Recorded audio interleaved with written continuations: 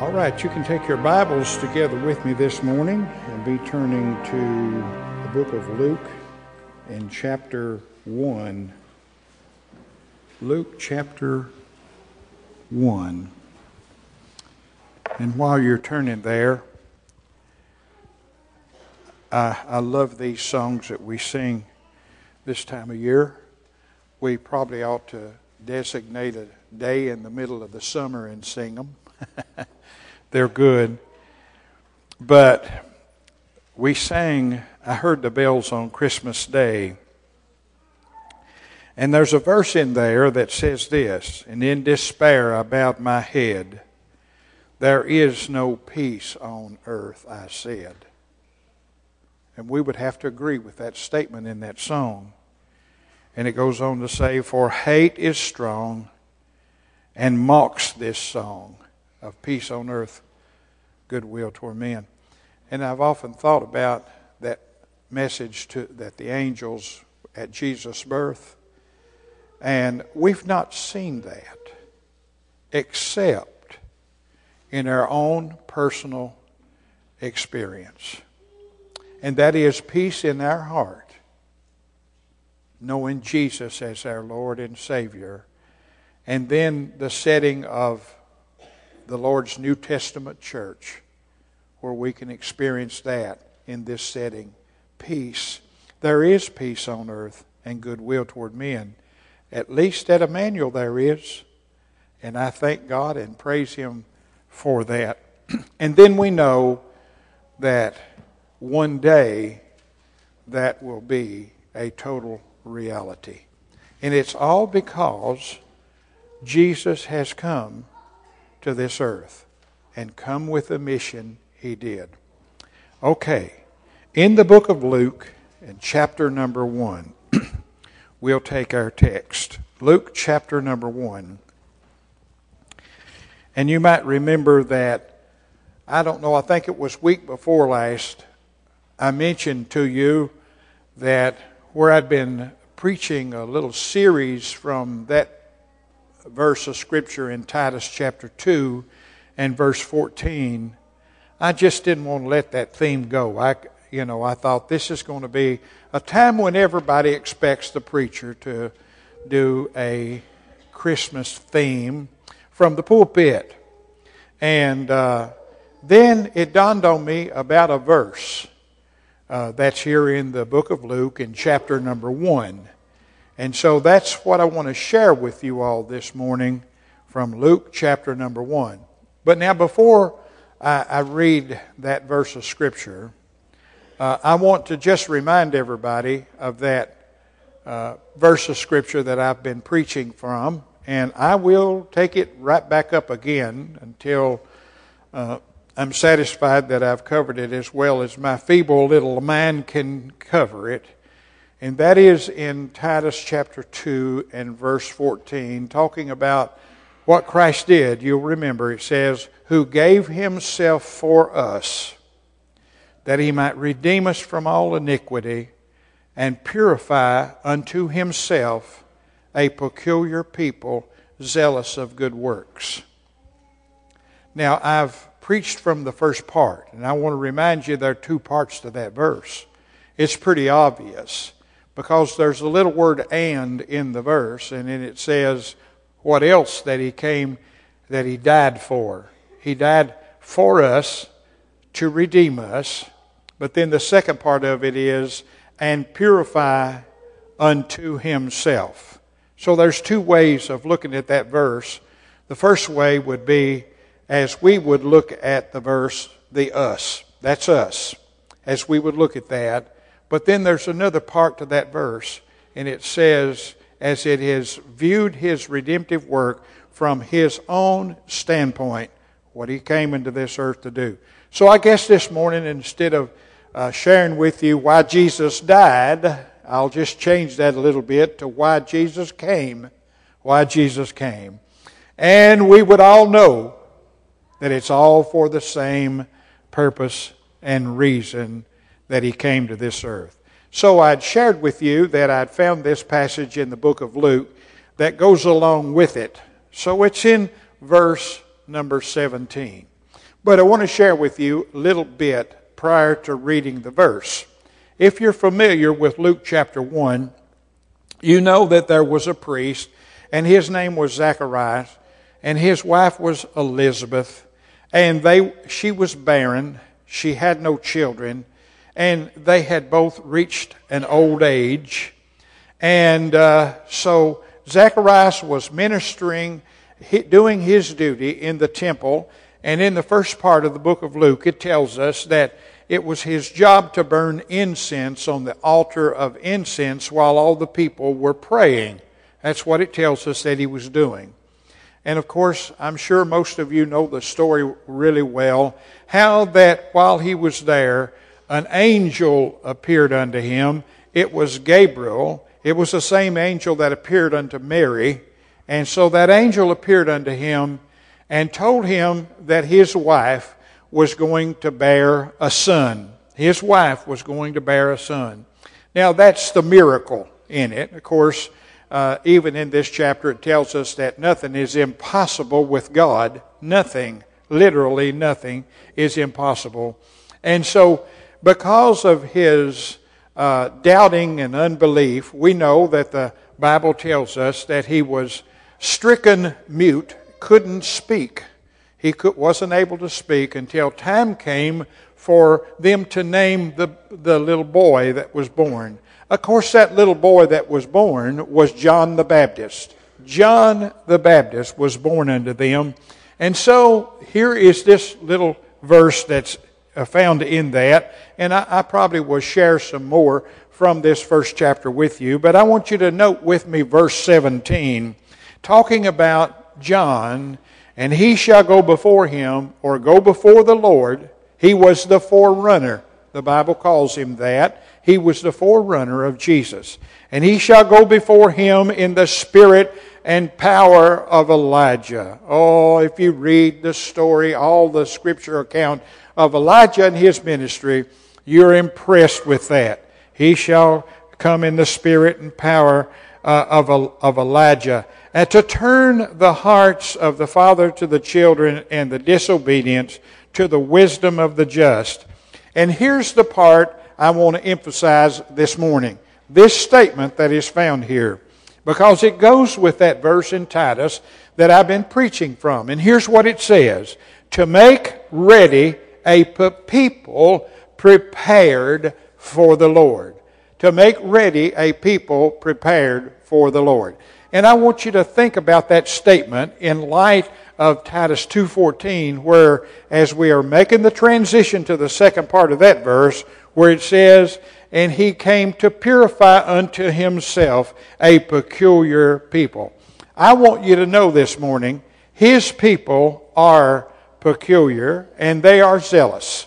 I want you to know that. I want you to think about that. And so we find that the primary part of John's ministry was to make ready a people prepared for the Lord. Now, the Bible tells us that in God's plan, it tells us this in the book of Galatians. You don't have to turn there, but it says that Jesus came to this earth in the fullness of time. It was all in God's plan. In the fullness of time, Jesus was born of woman and born under the law. And so the Bible tells us that. That's God's timetable. And I want to say this about our thoughts related to the Christmas story. We think about that, and this time of year, we ought to think about it all the time, I think, but we think about it this time of year, and I want you to know that most of the world thinks about Christ's birth, and that's all. There's not any other thoughts with most people. Of course, we're different because we know this is just one little part in God's overall plan. Just one part in that. And I don't mean to minimize the birth of our Savior when I say that. because there are some of the most awesome things that can be drawn from that story of the birth of our Savior. Just so many things can be drawn from it to bless our heart and to instruct us in the way of righteousness. So I don't mean to minimize that, but I mean to say this, that when we view it, and we view it as God's children, we should view it in the total overall picture of God's plan for the ages, which started before the foundation of the world. In the fullness of time, Jesus came to this earth and was born. In the fullness of time. And so when we look at it in light of all time, all of the time, we understand that one day there's going to be the most wonderful things that take place as a result of Him coming. So this morning, the meaning of His coming to this earth and what we can see in that. Now, I know that John is not usually included in the Christmas story. John was not usually included in the Christmas story. But I want you to know, if you carefully read the first chapter, and of course the second chapter of John is that famous passage that talks about Christ coming to this earth and the birth of Jesus. And I understand that part of it's going to be read tonight. And so I'm kind of skirting that a little bit to share with you things that are in the first chapter here. But I know John's usually not in the Christmas story. How many of you have ever seen a Christmas program in a church where John was in it? I never have. And I've been around for a long time, but I've never seen that. I've never witnessed that. He's usually not in it. But I want you to know this morning, God put him in it. God put him right smack in it.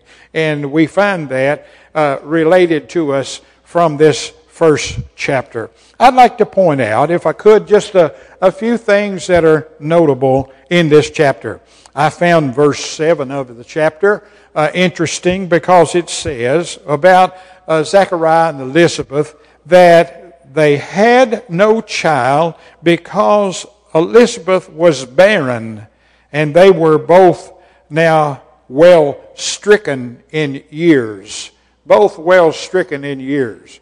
I want you to know there was a surprise in Zechariah's household, for that to happen. But this was the condition of Elizabeth. She was barren. She couldn't have children.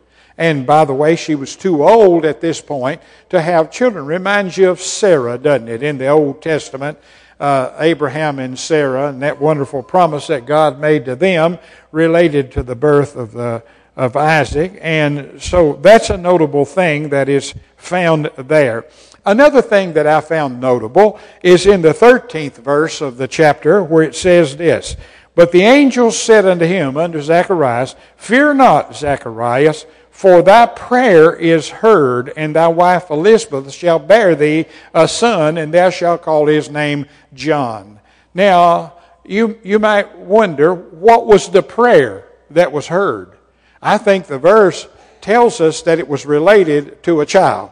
It was related to a child. And so I believe this is a couple in the New Testament that wanted a child, and the angel is telling him that his prayer has been heard. And so there are a lot of things that are interesting in this.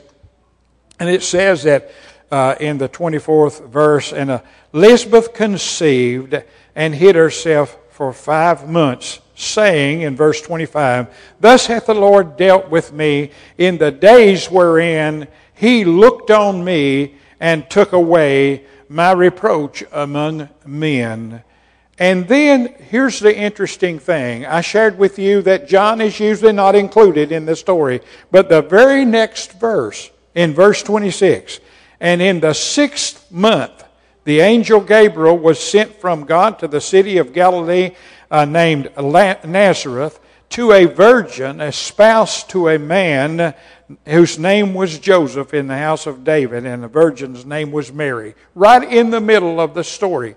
And not only that, but when that account is given, about what happened with Mary and the angel's message to Mary, it goes right straight back to about John. So John is right in this. John is in this account that is given. And so I'm just going to read a portion of that because that has to do with the birth of the Savior. And I want you to notice maybe verse 31 on down through 35. And here's what it says. And behold, thou shalt conceive in thy womb, and bring forth a son, and shall call his name Jesus. He shall be great, and he shall be called the Son of the Highest. And the Lord God shall give unto him the throne of his father David. And he shall reign over the house of Jacob forever, and of his kingdom there shall be no end. And then said Mary unto the angel, How shall this be, seeing I know not a man? And the angel answered and said unto her, The Holy Ghost shall come upon thee, and the power of the Highest shall overshadow thee, and therefore also the holy thing which shall be born of thee shall be called the Son of God. Now, is that a miracle or what? Oh, I tell you what, that ought to just thrill our heart. And then it goes right back into the story of John. Because the very next verse, verse 36, And behold thy cousin Elizabeth, the angel, it's the same angel, Gabriel, shall also conceive a son in her old age, and this is the 6th month with her who is called barren. For with God nothing is impossible. Now the next time, Christian friend, that you're thinking about something that you just think there is absolutely no hope, there's no way in this world that this could ever change or could ever be right or done right, I want you to remember that statement that is made. And it's made right in the middle of the story of barren Elizabeth bearing a child in her old age, and Mary, who had never known a man, to conceive with the Son of God. Think about that. There's nothing that is impossible with God. And then this chapter goes on to tell us this. And Mary, in verse 39, if you're following along in your Bible, And Mary arose in those days and went into the hill country with haste into the city of Judah, and entered into the house of Zacharias and saluted Elizabeth. She goes to visit her, and she stays with her. If I'm not mistaken, she probably stayed with her until time for the child to be born. And it came to pass in verse 41 that when Elizabeth heard the salutation of Mary. Now I want you to notice this verse. I just think this is most awesome. When Elizabeth heard the salutation of Mary, the baby leaped in her womb, and Elizabeth was filled with the Holy Ghost. The baby leaped in her womb. Why did the baby leap in her womb? I'll read on down a little bit farther. And she spake out with a loud voice and said, Blessed art thou among women, blessed is the fruit of thy womb. Did Elizabeth know that Mary was carrying the Savior? She sure did. And whence is this to me that the mother of my Lord should come to me? The mother of my Lord should come unto me. For lo, in verse 44, For lo, as soon as the voice of salutation sounded in mine ear, the babe leaped in my womb for joy. For joy. Think about that. You say, but preacher, that's kind of silly for you to think that a little unborn baby could be so touched by the Holy Spirit. He was filled with the Spirit from his birth, the Bible tells us. Now, sometime out there in the future on Wednesday nights, of course, I introduced a thought about here a few weeks ago about how the question is often raised about little babies who die in infancy. And the aborted babies, what about them? And what would it be like out in glory when we get there and we meet those babies aborted babies. And I shared a passage of Scripture. You ought to come to Wednesday night, the deepest Bible study we do. It is so deep. Most of these subject matters, the preacher just goes on and on and on with the study. We try to leave no stone unturned. But anyway, I made some remarks also in that same chapter in the Old Testament. Talks about the feeble. And have you ever wondered about people who pass away and they're totally feeble and they're just non-functioning? And Tamara, I've thought of Tommy, for a long time. He hadn't been able to tell me what he wanted to tell me, but I could read his face. I knew what he was thinking or whatever. And every time he was here, I'd say, "Tommy, I love you," and it would just be a grunt, but I knew what he was trying to say. He couldn't say it and everything. But are all those issues going to go away? They sure will.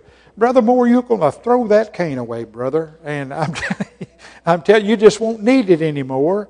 And I see a walker back there. There won't be no walkers in heaven either, But anyway, the baby leap in the womb. And of course, in the future, there's a question that came.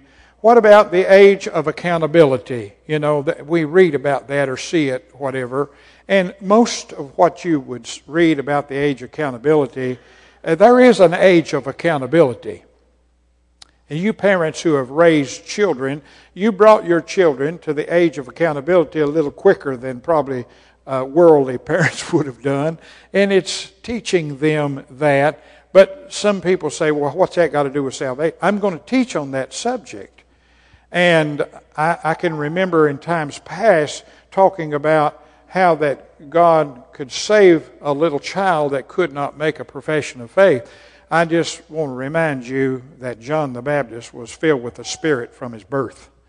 Nothing's impossible, amen? Nothing's impossible with God. And so that's an interesting subject. And it's coming sometime in the near future. And 45 says, "And blessed is she that believeth, for there shall be a performance of these things which were told her of the Lord." And so that's talking about the meeting between the two of them. Then I want to remind you that, of course, the story switches back, and John was born, and the people around him wanted to name him Zacharias.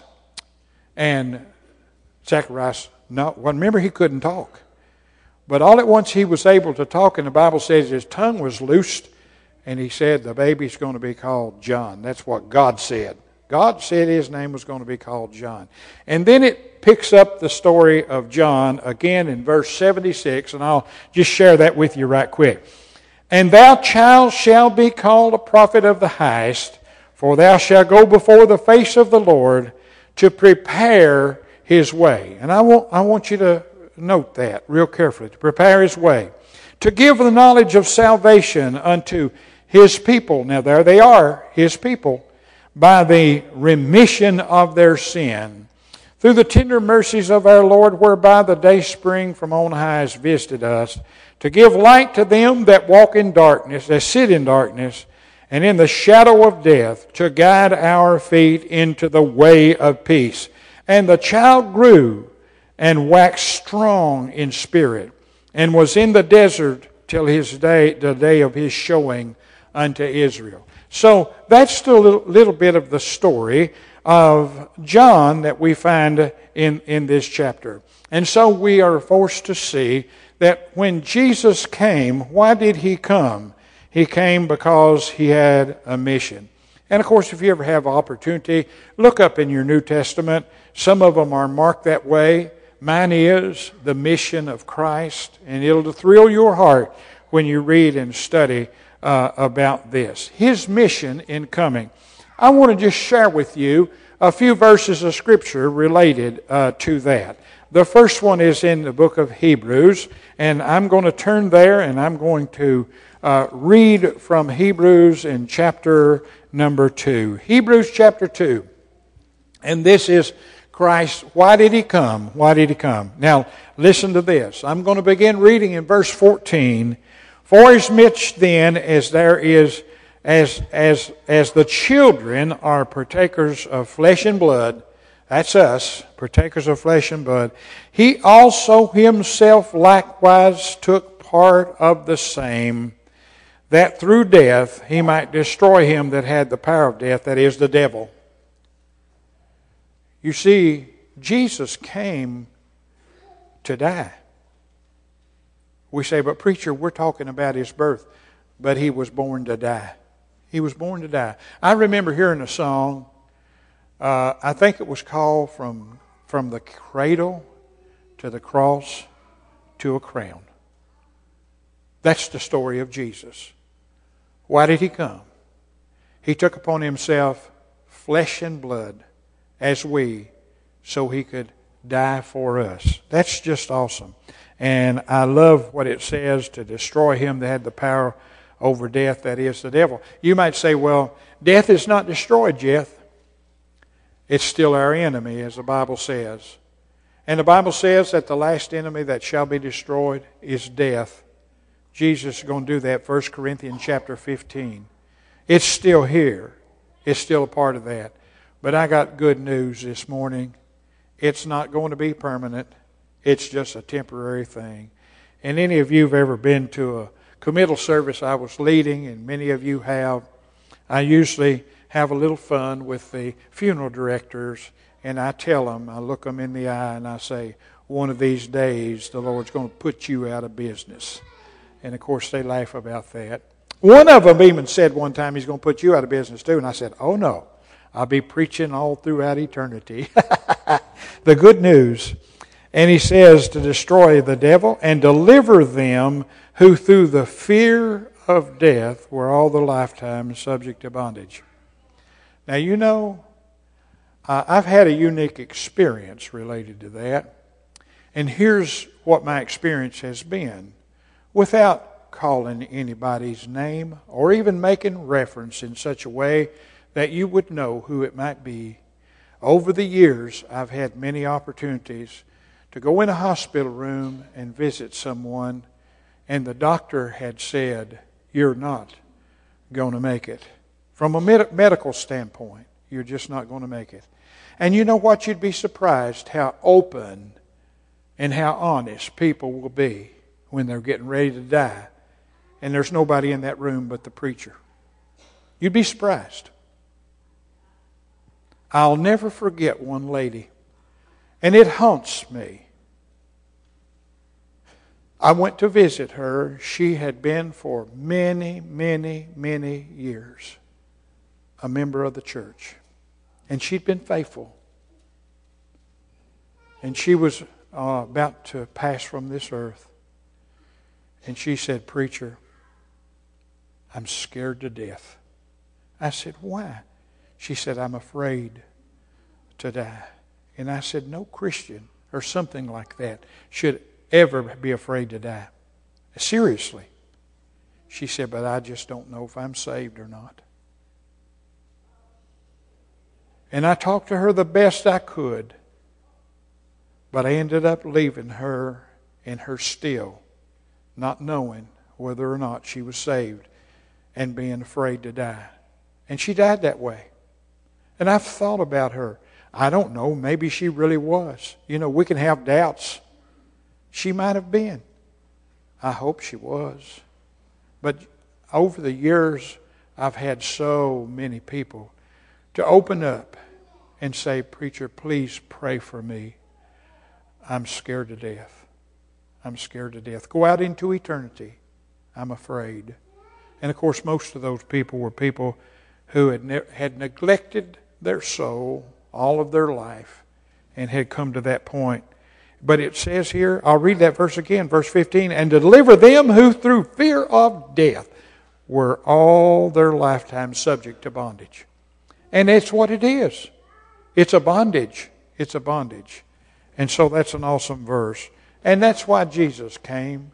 He came ultimately to deliver us from that. For verily he took not on him the nature of angels, but he took on him the seed of Abraham. Wherefore in all things it behooved him to be made like unto his brethren, that he might be a merciful and faithful high priest in things pertaining to God, and make reconciliation for the sin of the people.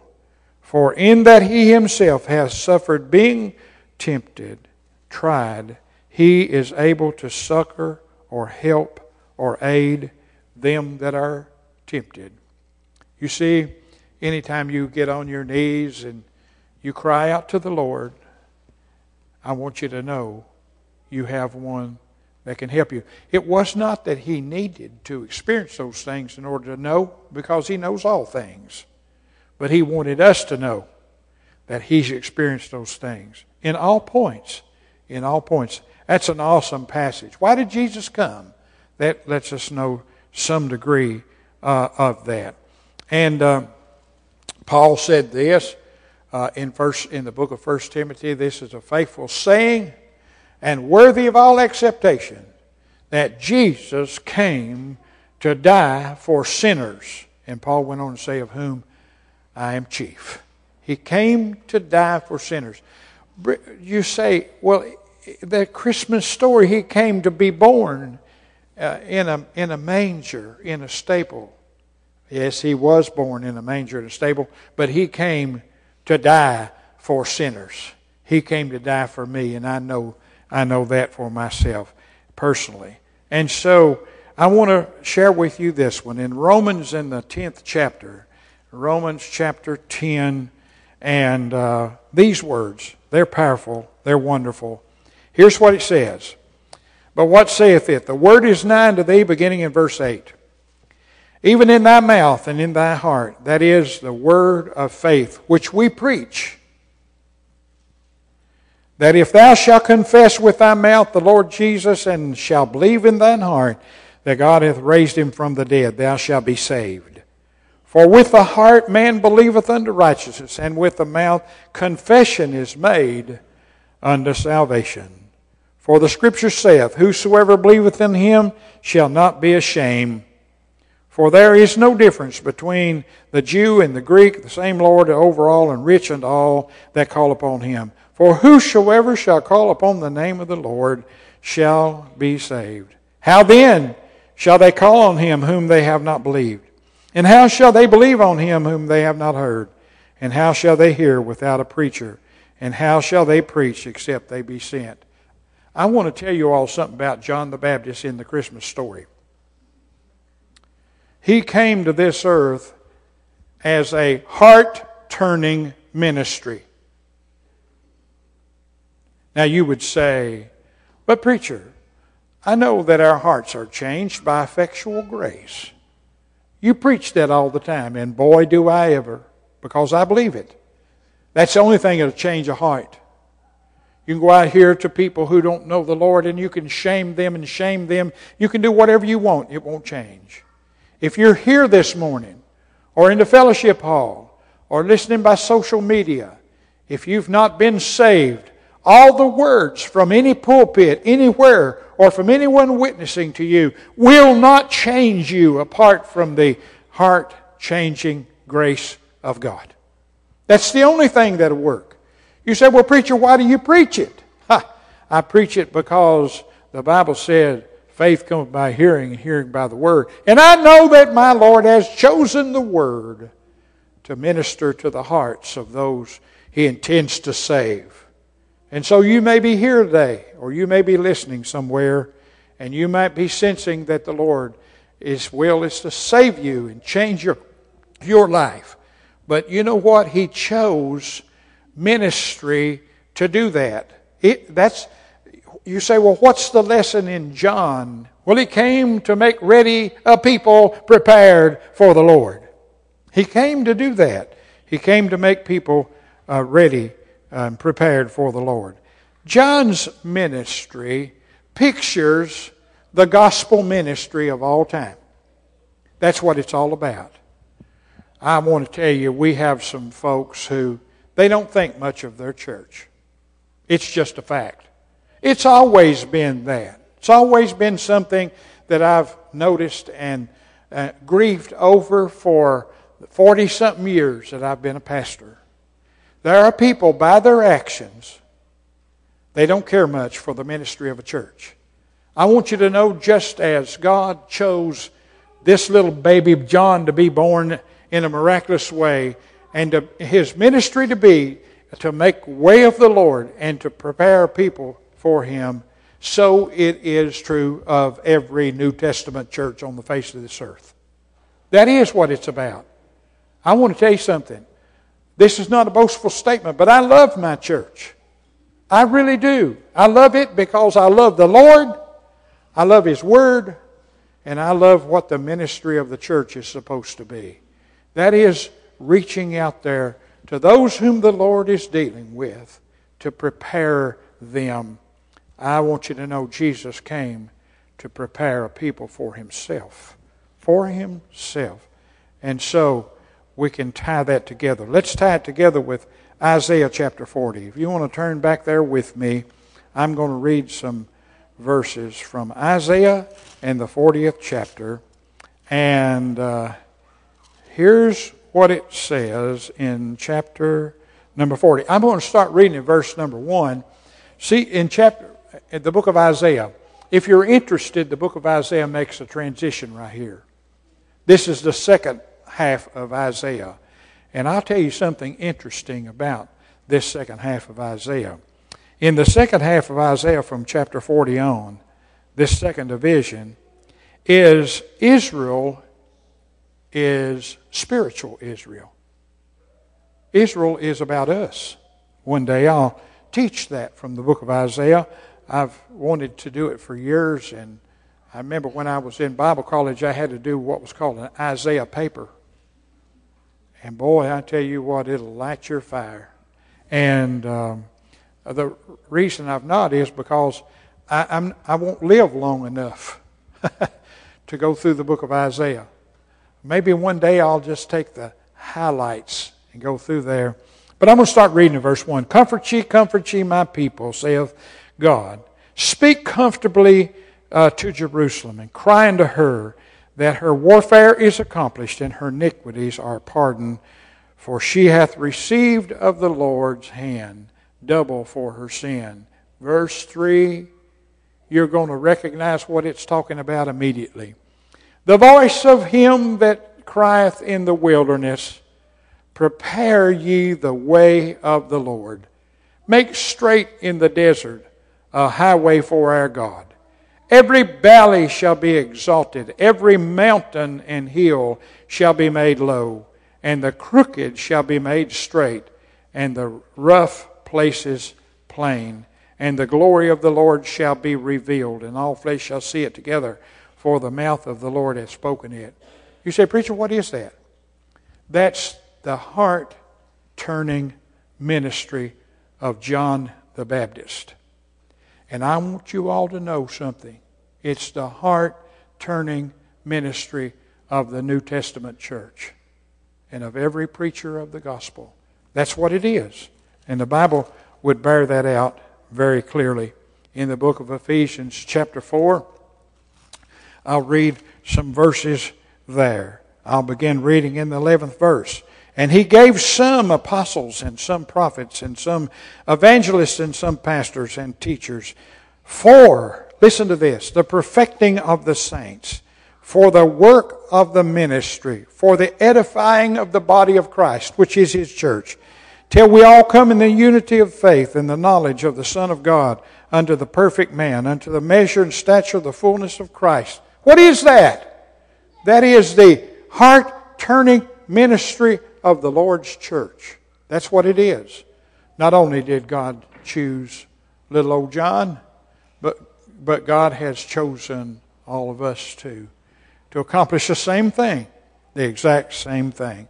And so that's what we do, and we to make ready a people prepared for the Lord. Now I want to make some closing statements about that, being prepared. I read somewhere one time years ago, heaven is a prepared place for a prepared people. Do you all realize how true that is? Heaven is a prepared place for prepared people. And then I read this somewhere, and it's so true. that all of our lifetime is preparation to meet the Lord. All of it. You say, but preacher, I'm not even a Christian. I'm not even saved. I've done no such preparing. I want to tell you all something this morning. Every single one of us are going to meet the Lord. Like it or not. That atheist out there that don't even believe in God, guess what he's doing? He's preparing to meet Him. The Bible says, appointed a man once to death and then the judgment. Every day, every hour, every minute of my life and your life is making preparation to stand face to face with Jesus Christ. And it's going to happen. There's no way around it. There's no way to avoid it. It's going to happen. So John's ministry, how does he fit into the Christmas story?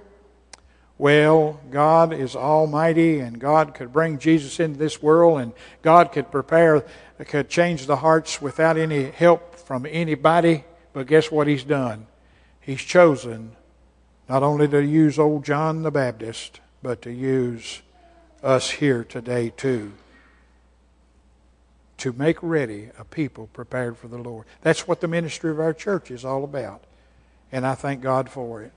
And I thank God that He's let us be a part of that, all of us.